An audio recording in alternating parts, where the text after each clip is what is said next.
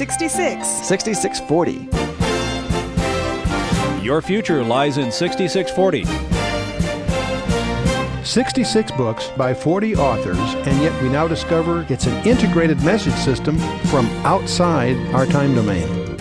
Welcome to 6640, the ministry outreach of Koinonia House and Koinonia Institute. Today's Bible teacher is Chuck Missler, connecting the Bible to your life and the world around you. In today's study, Chuck begins his teaching on the book of Colossians, chapter 4.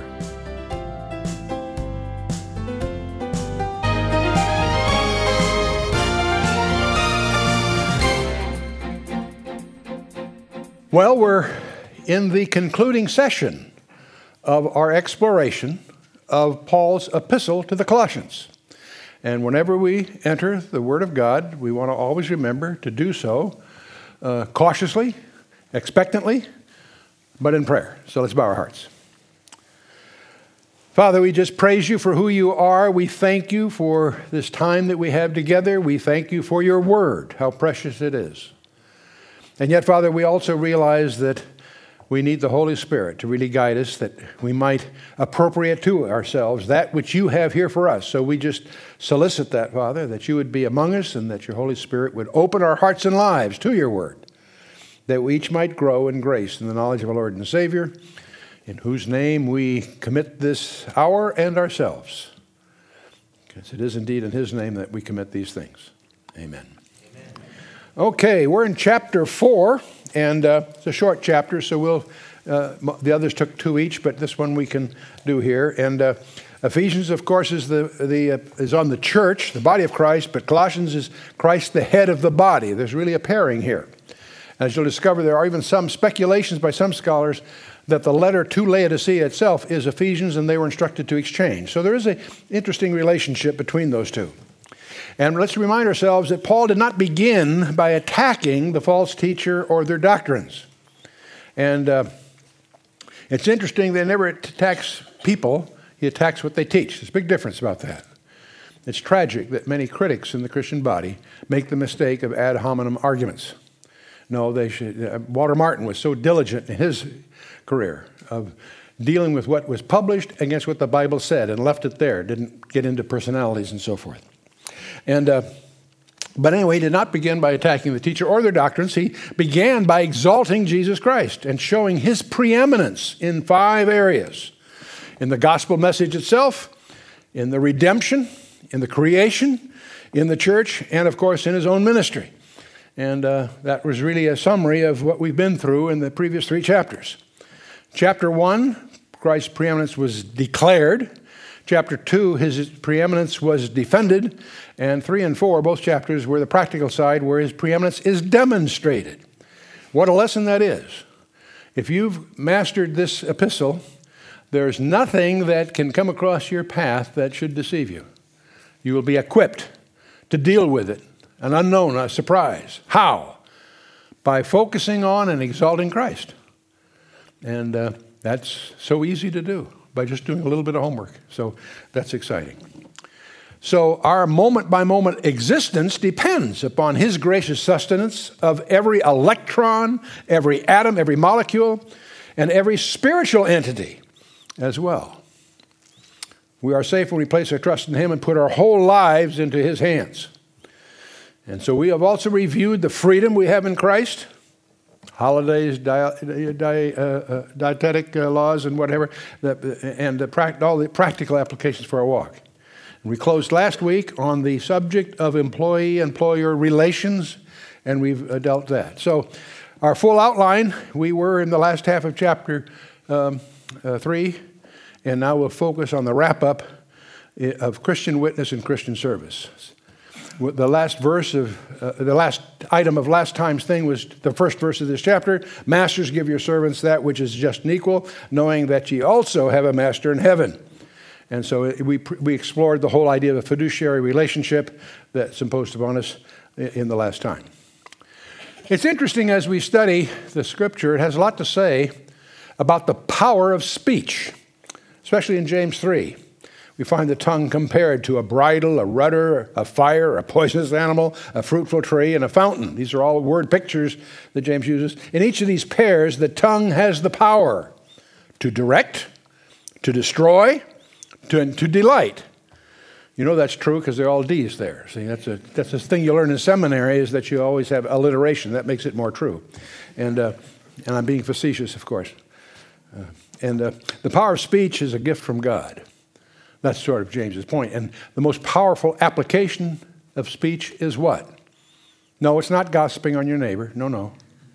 It's prayer.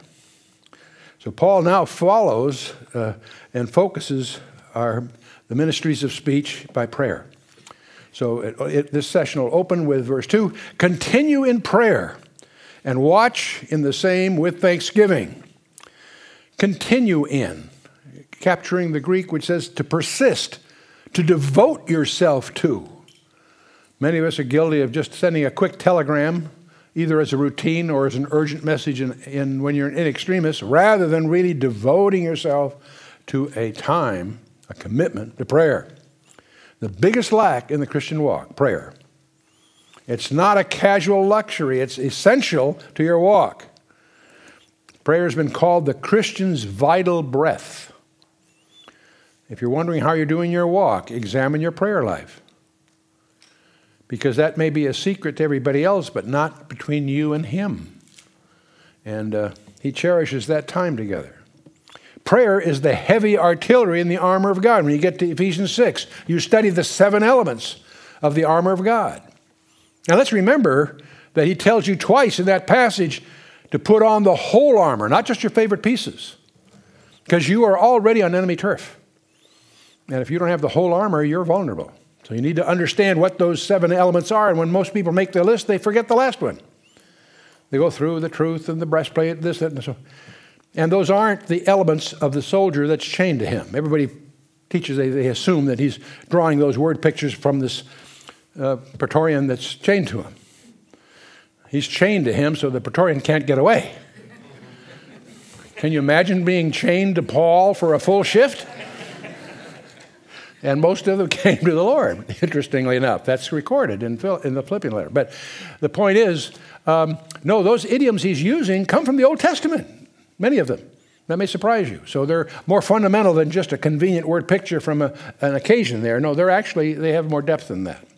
And you want to go through and understand all of those, and I'll spare you that right now, except to point out that the climactic one is the heavy artillery. What do I mean by that? Because it's action at a distance.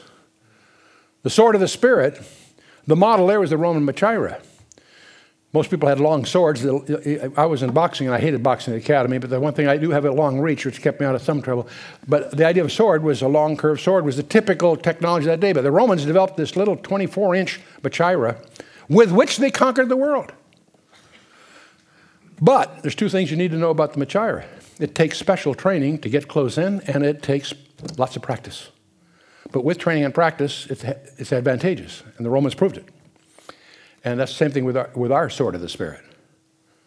We need to know how to use it and practice. Know how to use it. I won't ask for a show of hands, but how many of you could lead a Jewish friend to Christ presenting information only from the Old Testament? That was done 6 different times by 12 different people in the book of Acts. When they led someone to the Lord from the Scriptures, they're talking about the Old Testament at that time. And you can do it very easily, actually. You need a little outline, but you can go through the whole story of everything, strictly in the Old Testament. It takes an outline and a little practice. That's the point, though. Practice, be trained, because that's what that weapon is for. But getting back to the heavy artillery, you can participate in a ministry in Somalia or the Sudan. In your bedroom, on your knees. You can be part of that action, effectually. And nobody may know about it but your boss. Isn't that cool? That's cool. Anyway, so continue in prayer. Prayer should be faithful. Men ought always to pray and not to faint. Pray without ceasing. These are all quotes out of Paul's letters. Praying always with prayer and supplication in the Spirit. Praying in the Holy Ghost. That's the way to pray. Our walk will directly reflect the time we spend with Him. The soul flourishes in an atmosphere of prayer. Prayer should be watchful. Prayer is God's way of enlisting us in what He wants to do. It isn't to give Him a to-do list. It's to get us. Prayer in the Spirit will cause you to get enlisted in what He's doing. That's what it's all about. C.S. Lewis even pointed out, prayer doesn't change Him, it changes me. Christ was our example. Again and again, He would retreat to the solitude of a garden, a desert, or mountainside. It was an essential part of preparation for His mightiest works and to bear witness to the truth. And He was God, and He had to pray. It was an essential part of His regimen. Boy, that's a sobering insight. We're bidden to bring everything to Him in prayer. God delights in answering our prayers. That's one of the reasons we're in trouble all the time, because that's the only way He ever hears from us. Sometimes. God's delays are not always God's denials. His timing is not your timing. His timing is perfect. He's never late. He's never early. He's always on time. And I used to love some of the messages Chuck Smith used to give about being thankful for the prayers He didn't answer. All you have to do to understand that is attend your high school reunion. I don't have to fill in the blanks, do I? Prayer is not overcoming God's reluctance. It is laying hold of His willingness. That's great. Prayer is the effective antidote to anxiety. Prayer is the effective antidote. If you're anxious about something, that's because you haven't prayed about it. Prayer is to be purposeful. A forward spotter, in military terms, a forward spotter calling in an artillery barrage has to be precise. Has to be precise. If prayer's your heavy artillery, realize what you've got to do there. Saying, getting on the phone, shoot the enemy, isn't very helpful to the team, right? You want to be specific. Continue in prayer and watch the same with watch in the same. Prayer should be watchful. Watch and pray. These are never separated. They're always together. Watch in the same. Be alert. Beware spiritual drowsiness by attention to the world. If you're involved in the world, that's a form of spiritual drowsiness or distraction in any case. Plenty of passages on this. These are just some highlights. Be alert. Beware spiritual drowsiness or by the wiles of the devil. Satan will try to distract you or divert you from your commitment to prayer. So be committed. Be precise. Be disciplined. It is interesting that we are to pray even for that which is prophesied. In Daniel 9, it's a very interesting passage. Daniel is reading the book of Jeremiah and realizes that they're going to be captive for 70 years, and he knows that about 67 years have gone by. So he knows they're coming up to the end. Now, if it was you or me, we'd sit back, put our feet on this, oh, great, the rapture's about to happen, or whatever, right? When Daniel realized the time was short, what did he do about it? He prayed about it. And he spends 20 verses in prayer, and that prayer is interrupted by Gabriel's arrival. And he gives him 4 verses that are the most astonishing passage in the entire Bible. In fact, when 4 disciples come to the Lord Jesus for a briefing on the end times, he directs them to that very passage as the key to all prophecy. So you want to understand Daniel 9. But of that 27 verse thing, only 4 verses are the prophecy.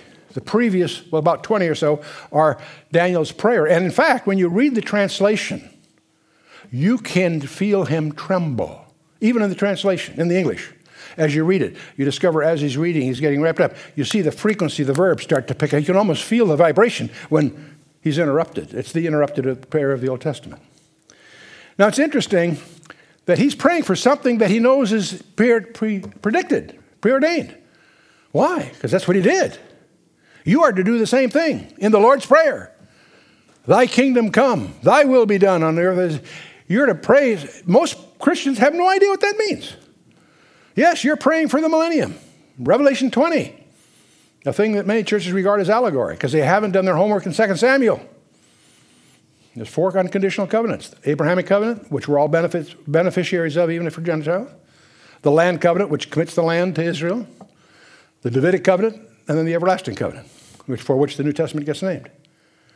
Well, the world's challenging the Abrahamic covenant, the EU, the UN, you name it, all anti-Semitism.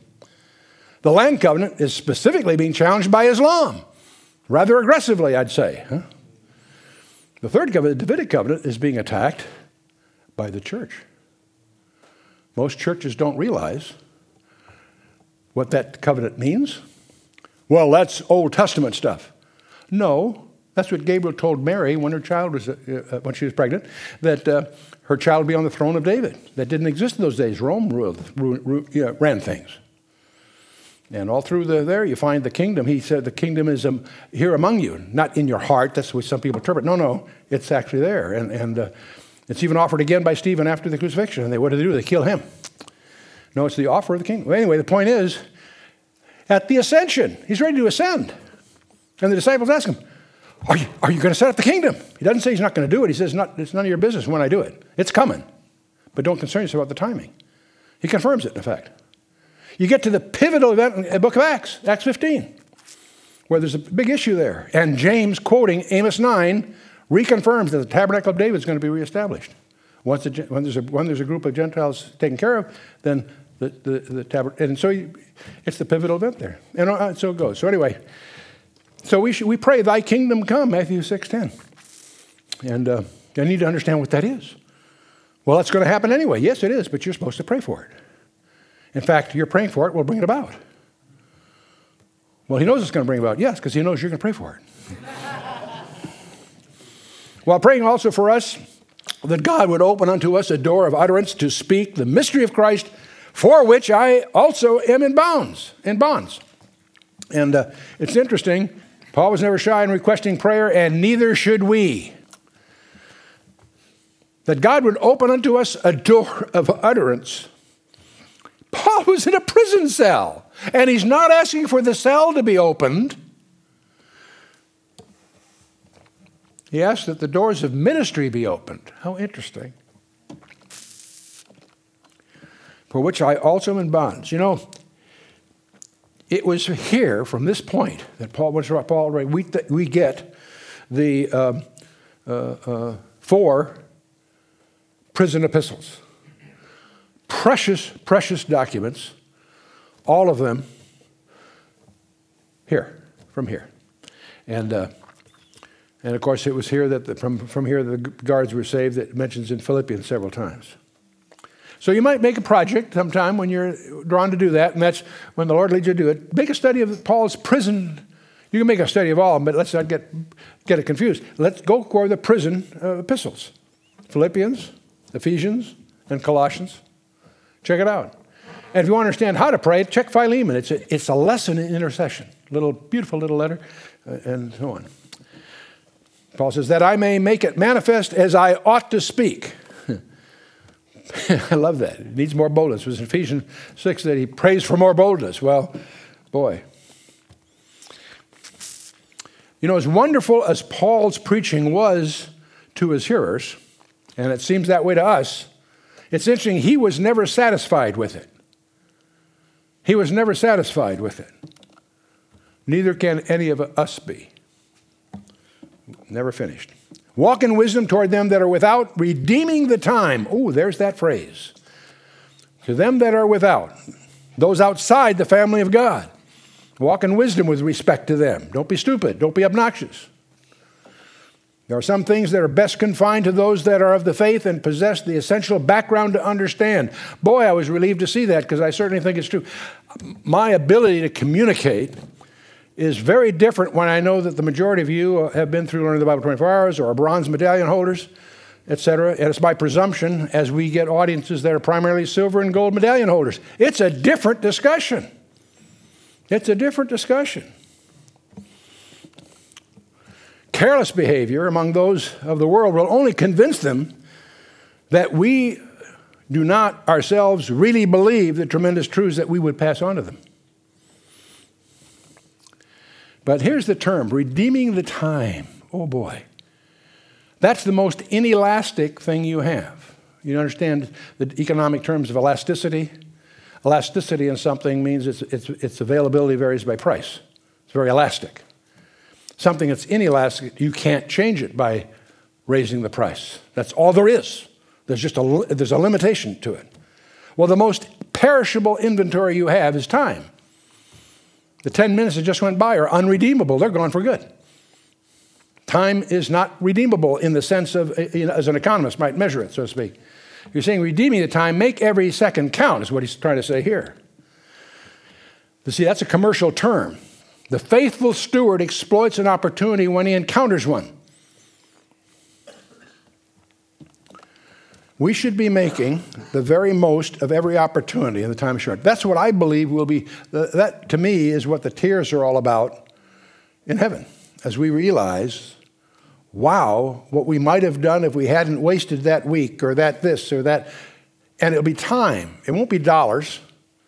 It won't be other kinds of things. I think the most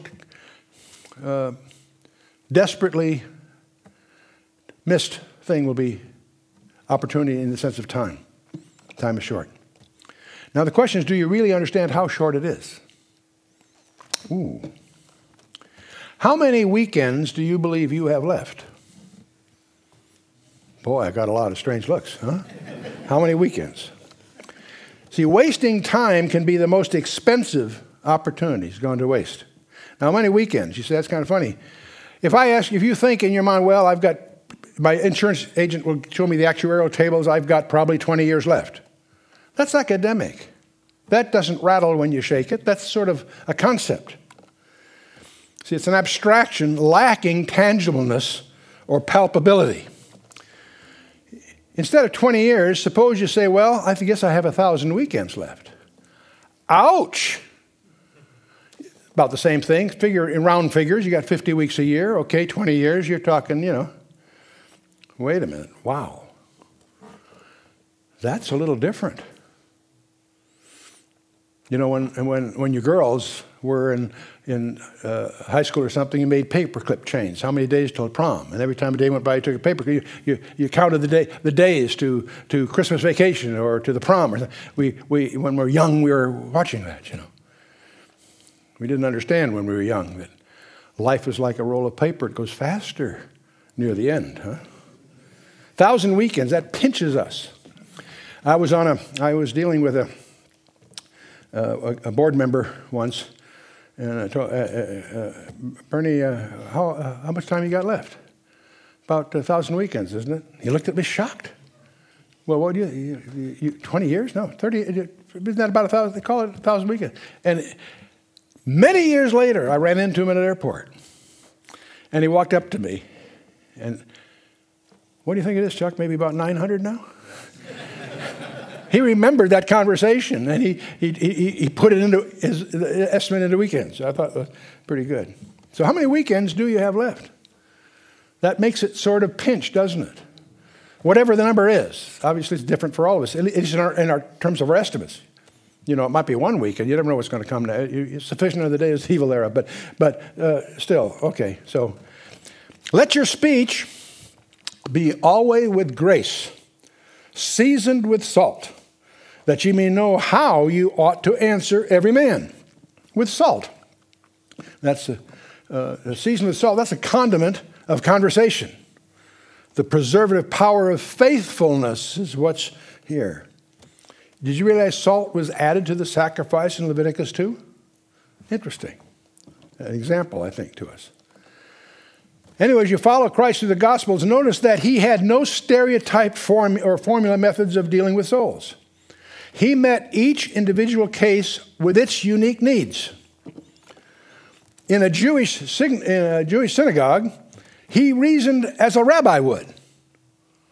When he writes the letter to the Hebrews, he knows the animosity they feel towards him. He doesn't sign it. And he argues from things that they had already committed themselves to. It's built entirely on certain specific Old Testament examples. He builds the whole case on that.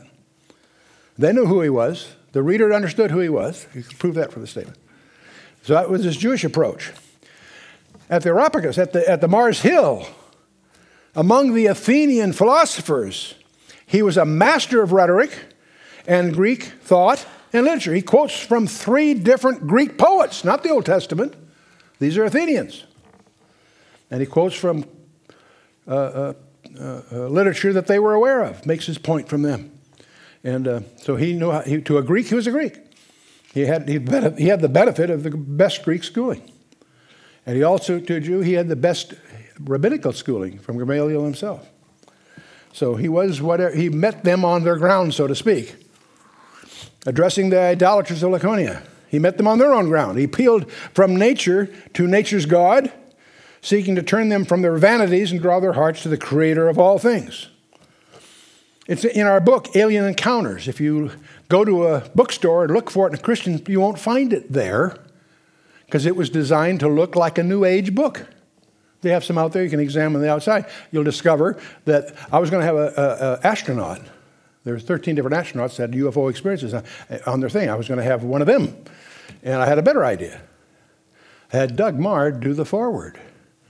Now, you may not know who he is, but every New Ager does. Publishers Weekly attributes the New Age publishing craze to Doug Marr's book, A Voyage to the New World. You've been listening to 6640, the ministry outreach of Koinonia House and Koinonia Institute. Today's Bible teacher was Chuck Missler, teaching through the book of Colossians. For a complete listing of resources available, please visit khouse.org. You can also call us on 1-800-KHOUSE-1. To learn more about Koinonia Institute, visit koinoniainstitute.org. Thank you for listening to 6640 and for your continued prayerful support of this ministry. Until next time, as we continue this series, may God bless you with the knowledge of His Son, Jesus Christ, as you study His Word.